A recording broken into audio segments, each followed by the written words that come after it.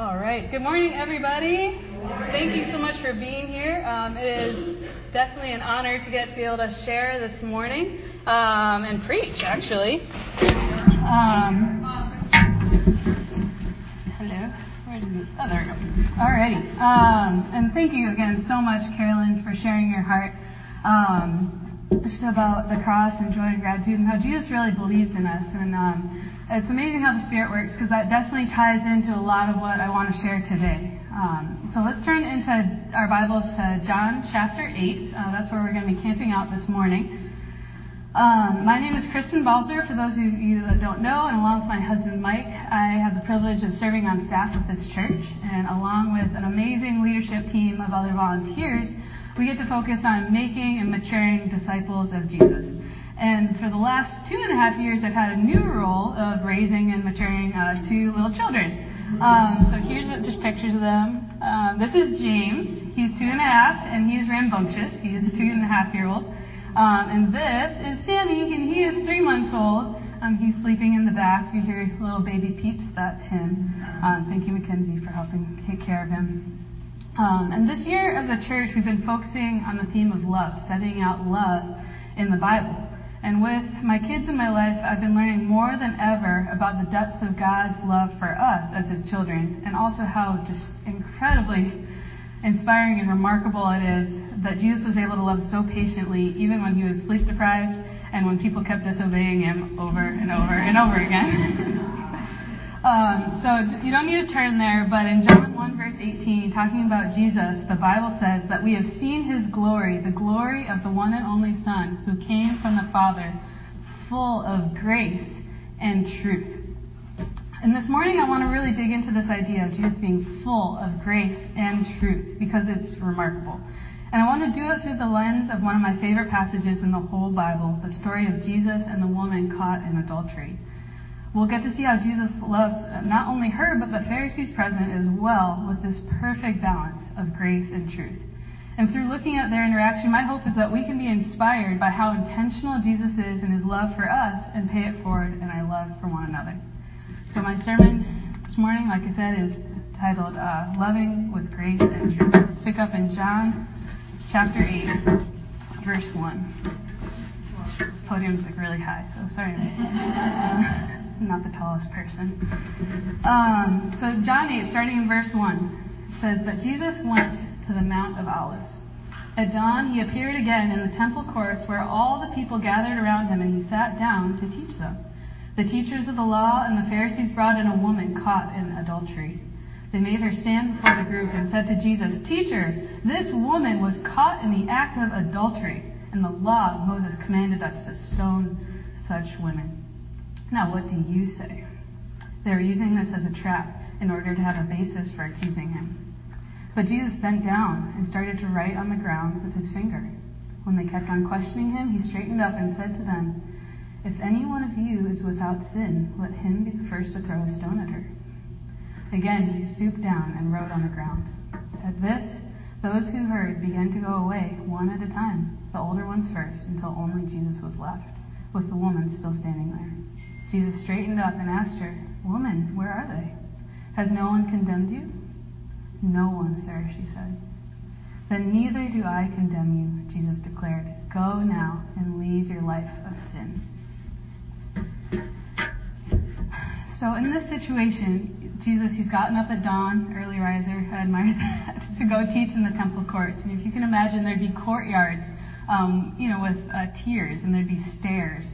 And He was probably sitting, it says He took a seat to teach. This was really common for rabbis. He'd sit on the steps, and people would gather around to hear what they had to say. And Jesus, He's been teaching for a while. We're in John chapter 8. He's had 8 chapters of His ministry have happened so far. And He's really causing a stir. He's bringing new teachings about the true heart of the Old Testament law. He's performing miracles. He's also been challenging the religious leaders on their religiousness. And that is why the Pharisees are trying to trap Him. The Pharisees were kind of the elite religious rulers. They were considered experts in the law. And they were used to being very respected. They were the people that they would walk around and they'd be so spiritual, and everybody would be like, "Oh, wow, they're amazing. They're so spiritual. I could never be that spiritual." And, while this might have started as a good thing, we're going to be so spiritual and stick to God's law so well, it had really started to get to their heads. They had this religious pride, and they really enjoyed, people kind of praising them. And Jesus, he was starting to kind of call them out on that. And they did not like it. So there's two reasons they didn't like Jesus. He was willing to actually address their hearts. They were used to telling everybody else what to do, but he was actually addressing their hearts. And also, he was walking around claiming to be the Son of God. Which, if you imagine if somebody just walked in, some random guy, and said, "Hello, everybody, I am the Son of God," that'd be kind of upsetting, because we'd be like, "Okay, blasphemer, who are you? Who do you think you are? How can you claim to be the Son of God? You're a human, clearly." And so they didn't like that he was claiming this. They didn't totally believe in him. They weren't sure what his deal was, and so they were trying to find a way to discredit him. So they set up this lose-lose situation for him. This is the trap. So they say, we've found this woman, she's caught in the act of adultery. Jesus, what do we do with her? So what's the lose-lose? All right, if he agrees, says she should be stoned to death, okay, great. He upholds the Jewish law in the Old Testament. However, he appears unmerciful. He contradicts some of his own teachings, potentially, on love and mercy. And he would also be breaking the Roman law that had actually been put in place and said that the Jews were no longer allowed to execute people. That's why when Jesus is arrested, at the end of the Gospels, they actually can't execute him themselves. That's why they have to bring him to Pilate and put him on trial. And they had to actually get the Romans to do any executing. So they're like, great, okay, if he does this, he's discredited, he's a lawbreaker, and he's going to lose popularity with the crowd because he's not merciful. On the other hand, if he disagrees with them and says, no, she should not be stoned to death, even though that's what the law says, she should not. He violates the Jewish law and discredits himself in a different way, because he's supposed to be somebody devout. He's supposed to be a rabbi who's an expert in the law and upholding it, like the Pharisees. And also, the Son of God surely wouldn't contradict himself. He surely wouldn't say, this is my law, but forget about it. The whole Bible is full of people being of God, trying over and over again to get people to take his word seriously, because he loves us and because it's meant to protect us and help foster our relationship with him. So this is the lose-lose situation they set up for Jesus. So what's he going to do? What's the right answer? What I love about this passage is that Jesus doesn't get caught up in either side of this trap. He finds the right answer, and the right answer is love. Love can open up options that nothing else can, and godly love is full of grace and truth. And I think this passage just shows this incredible balance that Jesus had, and I'm excited to dig into it this morning. So point number 1, let's look at these in more depth. Loving with grace. Loving with grace. So before I talk about this, let's talk about what is grace. Grace is a word that gets thrown around a lot. It's often conflated with mercy or forgiveness. It's kind of hard to define. But grace is simply favor. The Greek word is charis, the same root word that we get charisma from, but it's favor. It's God's favor. And it means to prefer somebody, to treat them with partiality instead of neutral impartiality. It's to have a benevolent disposition toward them. It's to bend their stoop in kindness to another. It's a really admirable and really special quality.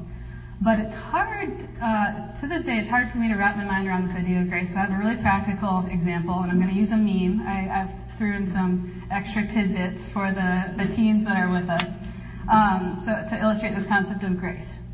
Right, so imagine you are driving down the road, or imagine I'm driving down the road. I live on Dorset Street. There's a lot of traffic. There's a lot of lanes that are set for specific things. I'm driving down the road and somebody cuts me off.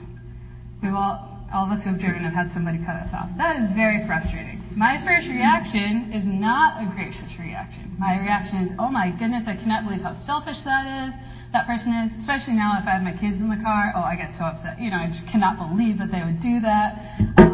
What an inconsiderate driver. So a stranger cuts me off in traffic. I don't know them. There's no grace in the relationship. I'm like, I I want to bring the hammer of judgment on them. However, what if it's a red Toyota sedan? What if it's Maria Kenny? What if I'm like, oh my goodness, it's Maria Kenny. I know her. There's grace in the relationship. If Maria cuts me off in the traffic because I have grace in the relationship toward her, my reaction would be very different. It might be, oh, I know her. I know the good in her. She must not have seen me.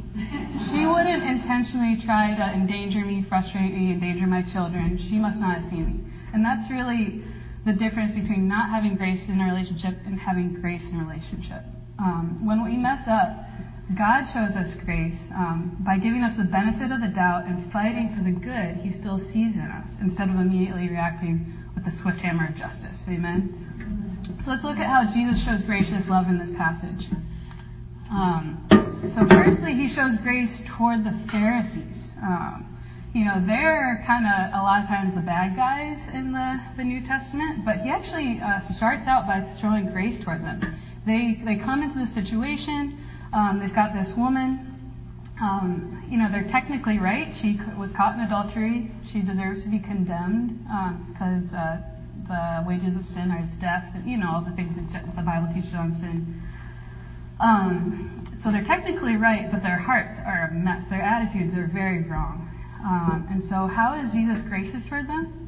He uses an unassuming statement to let them check their own hearts instead of rebuking them. He says, "Let he who is without sin throw the first stone," which is an incredibly gracious way to correct their attitude. Despite their pride, their self-righteousness, their just total lack of love, they're seeing this woman as a pawn instead of a person. Jesus gave them another chance to change their thinking. And then we move on, and He shows grace toward the woman as well. He sees her as a whole person, as somebody who's scared, who's ashamed, who's terrified, who's on the spot. And I think the first way He actually shows grace toward her is a little more subtle. When she gets dragged in front of everybody, just imagine you've got these old religious leader men who have somehow caught you in the act of adultery, dragged you in front of not only them but the public and this guy who's the most holy, reputable person who's ever lived, and you're on the spot. Everybody knows about your sin. It's on blast. And I think Jesus sees that in her, and He, by leaning over and bending down to draw in the sand, I think He really deflects the attention away from her. Instead of everybody staring at her, judging her, wondering about her, now everybody's looking down at Jesus, like, what's He going to do? What's He drawing in the sand? And He does that for a long time. I think it's subtle, but I think that He was helping protect her a little bit in that. And then the huge way that He shows grace to her in the moment is by not throwing stones Himself. Remember, He said, "Let he who is without sin shall throw the first stone." Jesus Himself actually was without sin. He could have thrown the stone at her. He could have condemned her. But He chose not to. He gave her another chance despite her obvious, public, serious sin. So He loved the Pharisees with grace. He loved the woman with grace. And this is amazing because I think He treats us the exact same way. Whether we're struggling with worldliness like the woman or religious self-righteousness like the Pharisees, He's willing to believe in us, to favor us, right? To show grace toward us, despite our flaws, and give us the opportunity to change. He sees past the ugly sin on the outside and through to the good on the inside, giving it a chance to grow and flourish.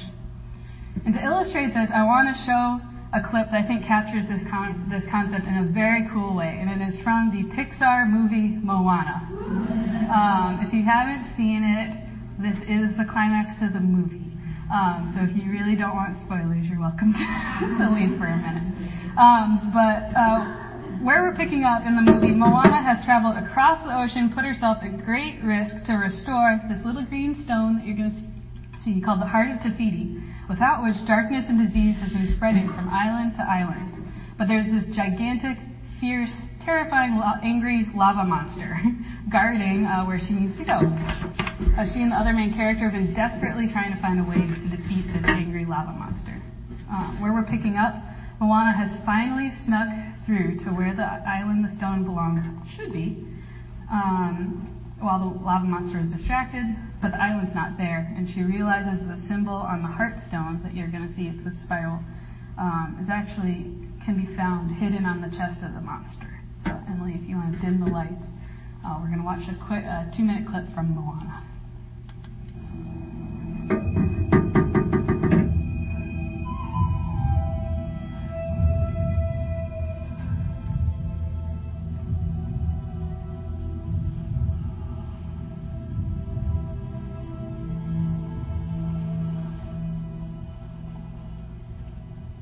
Let her come to me.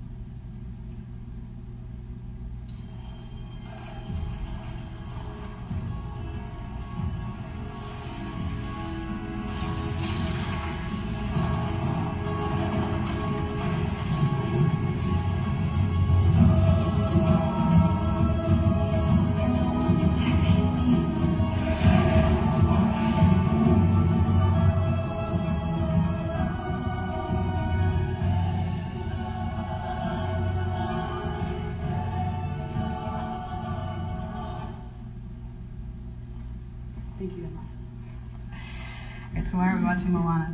This is an amazing illustration of how Jesus is with us. You know, because Moana was willing to stop fighting and choose love and connection, everything changed. The lose-lose that they were originally stuck in was either the monster dies or Moana and her friend die. But through intentional love, a different solution arose. When we were caught in the destruction of our sin, when we were what the Bible literally says, God's enemies, just ensnared by anger and rage and just, covered over by the nasty crust of sin, Jesus still saw the good within us. Sometimes it was deep within us, but he saw it. In Romans 5:6-9, it says that while we were still sinners, Christ died for the ungodly. And while we were still powerless, God showed his own love for us in this.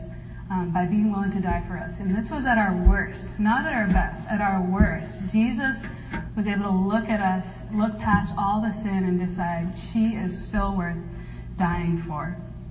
And when he came, instead of being dragged down into our worldliness, he shined his light, right? He made himself vulnerable to bridge the divide between us and quieted the turmoil in our souls with his love. When he could have condemned us, and he had every right to, he instead sacrificed himself so that we could be transformed into a new creation. The hard crust of our sin was washed away and we're transformed, just like Tahiti, all because of his grace. This is so inspiring to me because I am not naturally a gracious person. I'm naturally actually a very angry person. My first reaction to almost anything is anger. They say it's an umbrella emotion. It's kind of a first line of defense, and it's covering over lots of other deeper emotions. But I'm naturally angry. In my mind, when somebody hurts me or sins against me, I want to put them down and focus on how they're wrong, I'm right, and they deserve to be put in their place. Like the Pharisees, I feel like I'm so right, but I'm actually so wrong. I'm being prideful, defensive, self-seeking, bitter, angry, slanderous in my mind. And God bless him. The person that I can do this the most to is Mike, my husband. Just the other day, I was having a hard time. I was sick. I was in pain. I was tired. Sammy was sick too and would only sleep if I was holding him. And James was on a mission to see if there are limits to a mother's love. It was a rough day. I texted Mike, who's out working, to let him know how miserable I was, looking for moral support. I didn't hear back. Okay, fine. He's with people. He's focusing. He's working. Great. Amen. Gave him the benefit of the doubt at first. But then a bit later, I texted him a quick logistical text about some supplies we needed for an event, and he responded right away. I got very upset. How could he care about this mundane supply question and not about the fact that I was in complete, total misery, right? That's lame. He's supposed to love me, support me, I need help, I'm reaching out, I'm being vulnerable by reaching out for help, and what do I get? Logistics. My anger and self-righteousness were off to the races. My mind raged. I drafted, then deleted, then drafted, then sent a few passive-aggressive texts about how I was feeling. And once we finally got to talk, I could actually barely speak. I was so angry. Thankfully, Mike is great about not escalating. I'm always trying to escalate. I'm ready for a fight. Because I just want to take it out. I'm like this lava monster. I'm just raging, and I want to take it out on somebody, and he can be an easy punching bag because he's so gracious. So my sinful nature wants to escalate all day, but we were able to talk. He didn't escalate. He chose to be humble about it. We talked, realized there was a miscommunication. I was able to humble out, and see his side of the story and restore the benefit of the doubt. He's not intentionally trying to make me furious and not support me. It was a miscommunication. Amen. Being gracious is hard, though. When we get hurt, it is not our first reaction. It is very far from my first reaction. So how can we practically be gracious to those around us? How can we be like Jesus is in this situation to those around us? So let's look at a few quick practicals. Don't worry about that slide. That was more from my brain when I was thinking through things. First practical for loving with grace is prayer. If I start speaking right away, the first things that come out of my mouth are not godly. Because the first things that are in my heart are not godly. I have a sinful nature. And I need to slow down, be quick to listen, slow to speak, and slow to become angry, it says in James. And prayer is a huge way to help with that. Pray for your heart, pray for their heart. Perspective. Prayer helps with this too. Remember your own need for grace. Jesus has shown extended grace to each of us. None of us is making it to heaven without Jesus. And we need so much grace, both in our daily life and just total in the scope of eternity. And we want to pay that forward to them. Partnership. Remember who the real enemy is. It's so easy to make the other person the enemy, right? To set up in a lose-lose, us versus them, So it's like either I'm gonna win, they're gonna lose, they're gonna win, I'm gonna lose. But really, the only person that wins in that situation is Satan because it causes division. And so we want to just really fight to have perspective that we're partners in this. We're all in the fight against sin, against Satan. And lastly, perseverance. It might take time. It might take time. Somebody might not react perfectly the first time. I know for, just in the concept of parenting, there's been many times my parents tried to help me out and disciple me that I did not react well. I'm sure hundreds of times, but thankfully they persevered with me, continued to be gracious with me as I learned and grew, and they continue to do that to this day. And I do want to say that with certain types of people, there may be a need for healthy boundaries for your protection. If you're dealing with a toxic or otherwise abnormal situation, definitely get more advice about this. But deep down, we want to be like Jesus and follow in his footsteps. And remember that we have so much to be grateful for and how he treats us.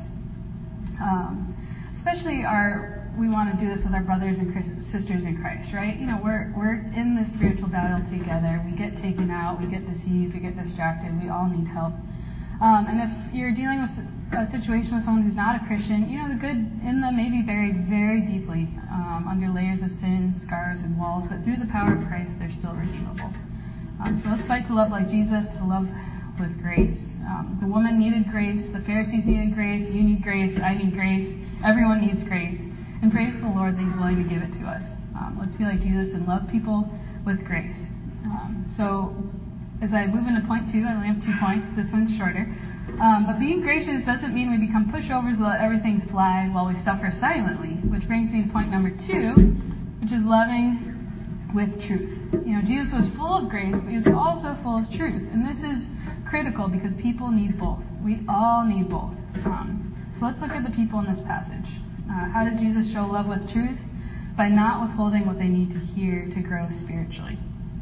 He doesn't leave their heart unaddressed. So the Pharisees, what do they need to hear? They needed help with their attitudes.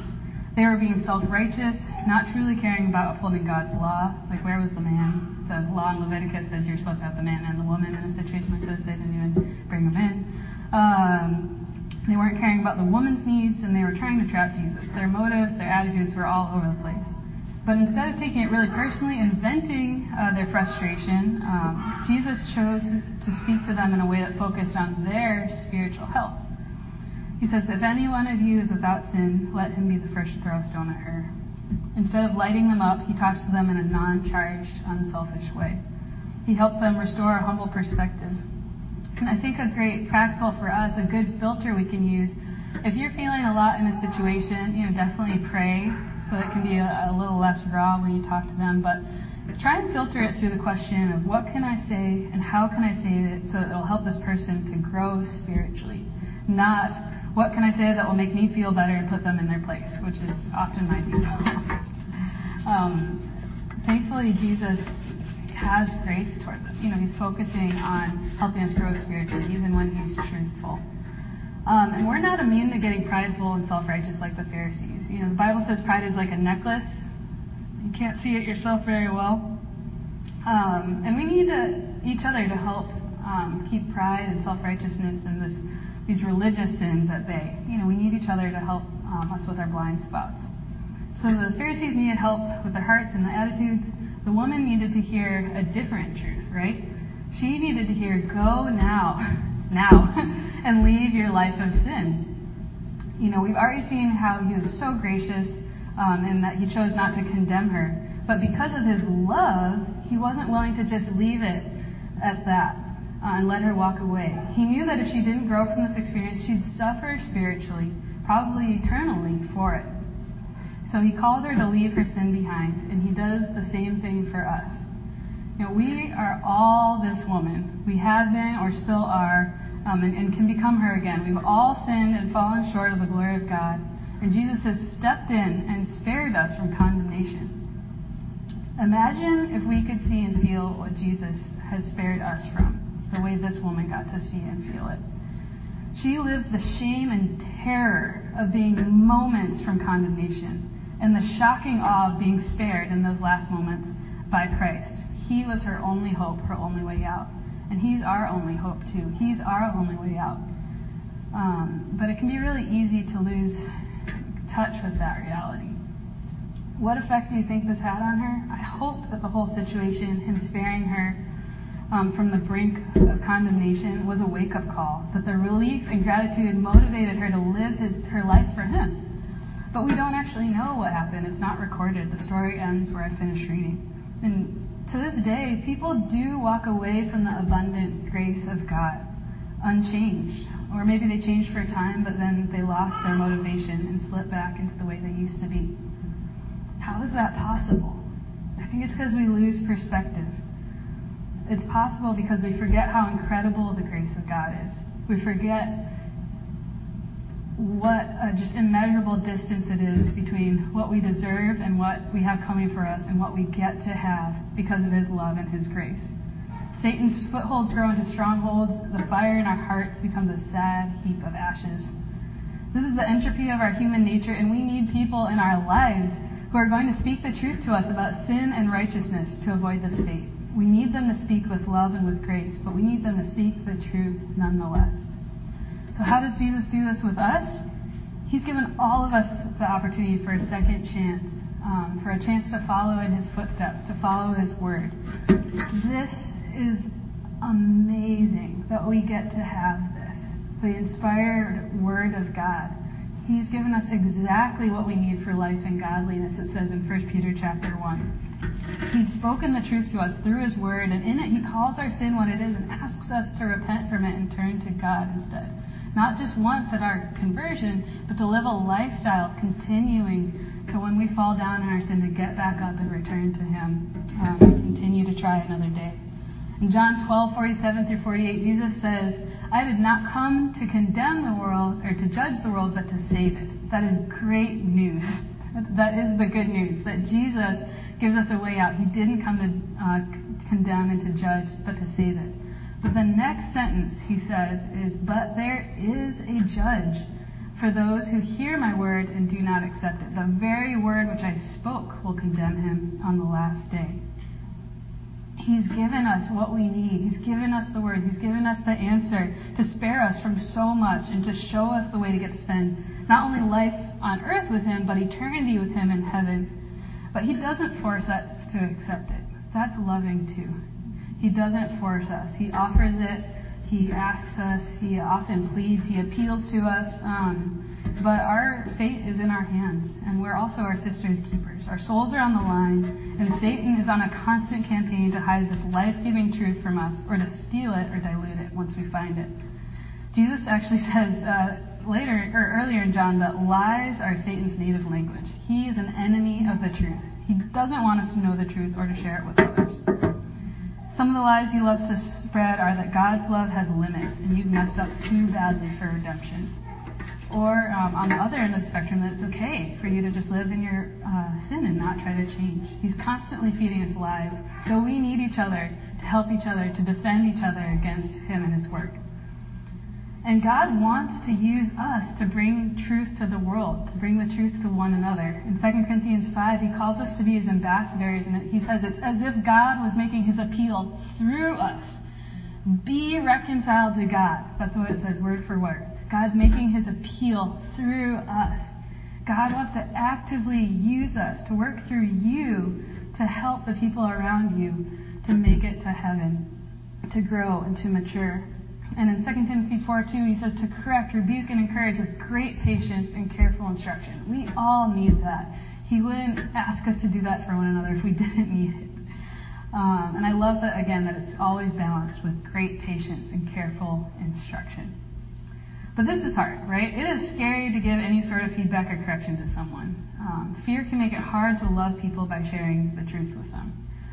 There have been so many times that I've felt like I've seen something or need to say something that I've held back and not done it because I was scared.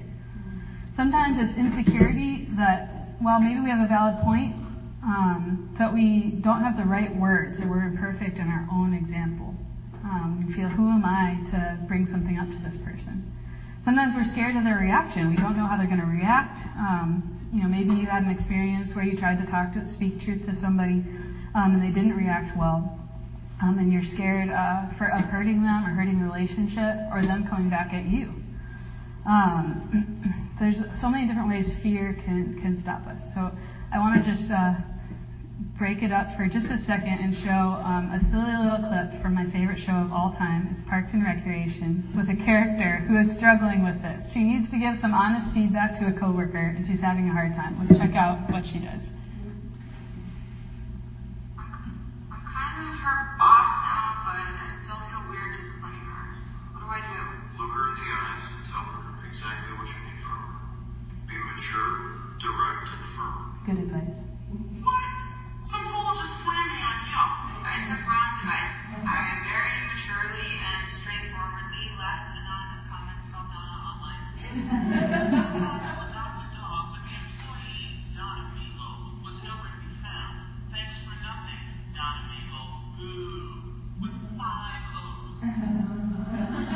Alright, so Ron gives April great advice. Be mature, direct, firm. Just talk to her.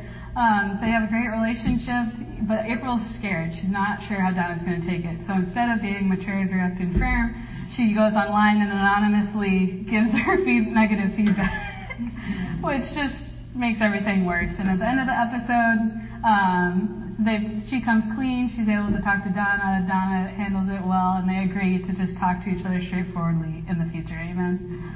But like I said, there have been times I've not spoken up because of being scared.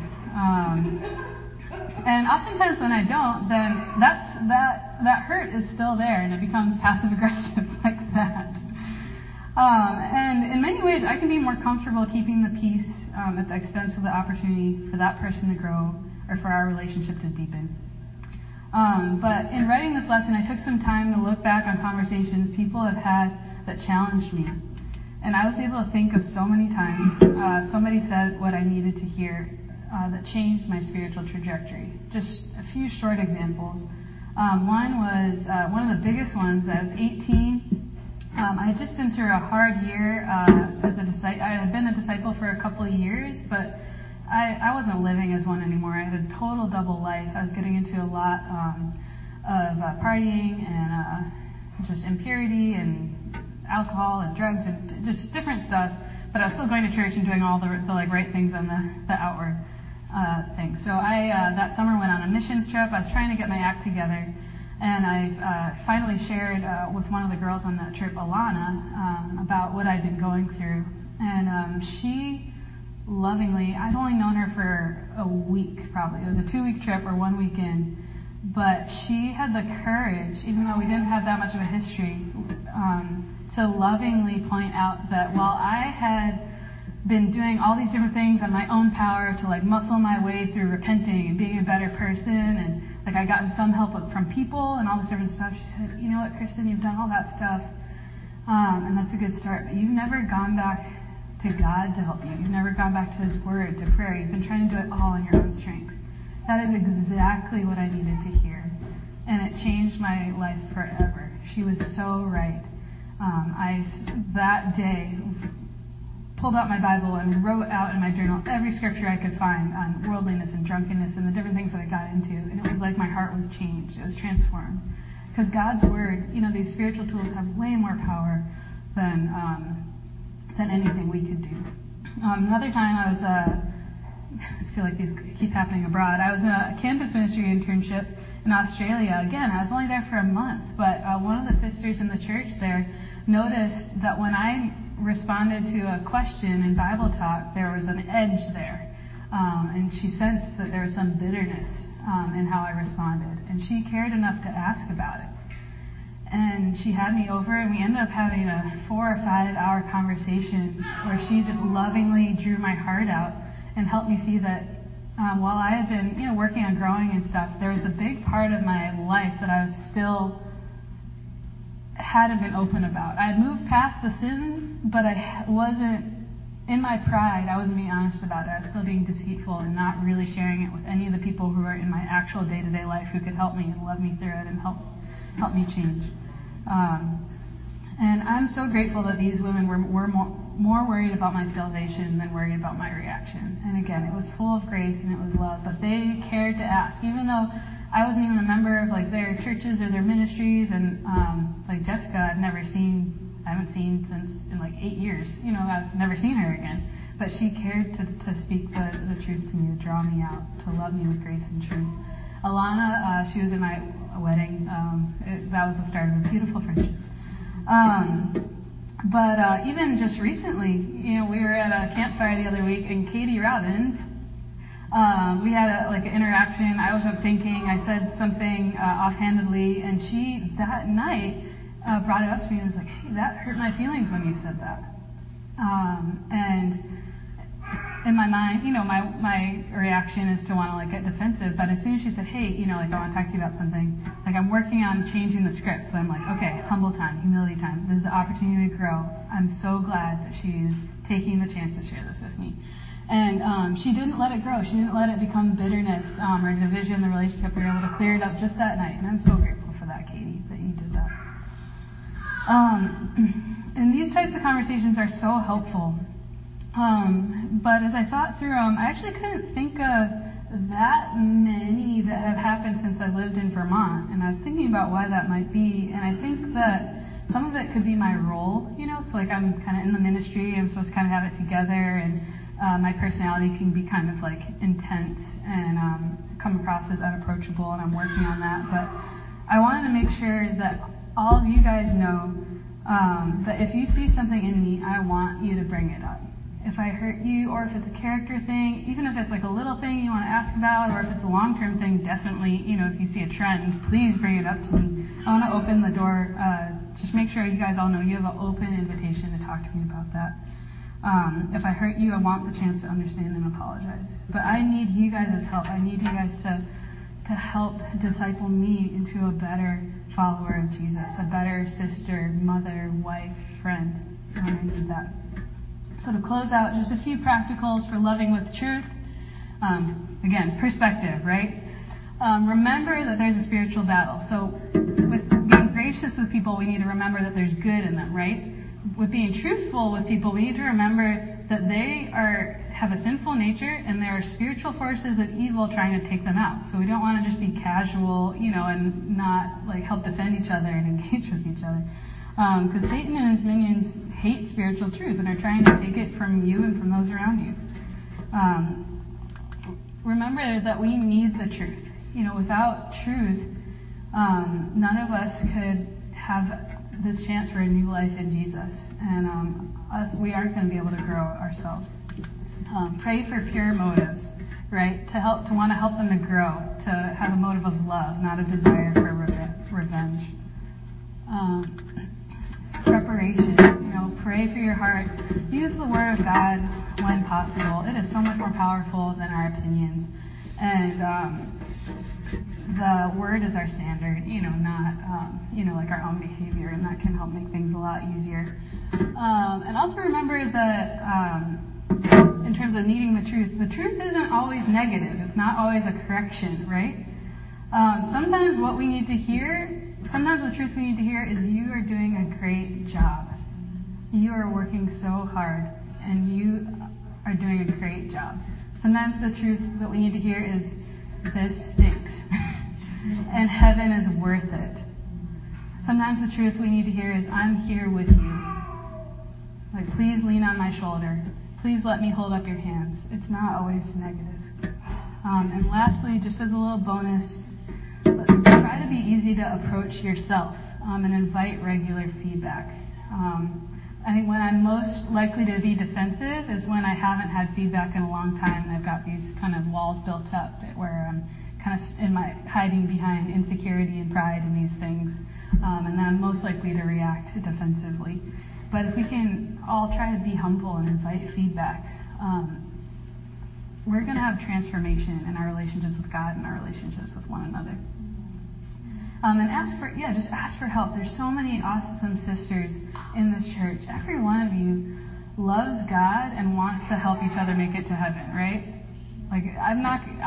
Nobody in this room would say, no, I do not want to help you make it to heaven. That'd be awful. We're here for each other, so let's ask for help. So in conclusion, remember that lose-lose situation that the Pharisees tried to set up for Jesus? You got to have all grace and no truth, or all truth and no grace. Satan and the Pharisees were trying to set up a lose-lose. Satan wants to try and catch us in this exact same thing, in the lose-lose. He says there's only two options. Option one is say what you feel, and then they'll hear the truth. But it can come across as critical, could hurt their feelings, hurt the relationship. Option two, he says, or you can choose this one. Keep it to yourself and keep the peace. But then you feel unresolved, they don't get the chance to change, and bitterness grows. It's a lose-lose. But there's another way, a better way. It's not either or, it's both and. It's not grace or truth, it's grace and truth. Jesus is full of both. And we can strive to be like him in that, to love people with grace and with truth and grace.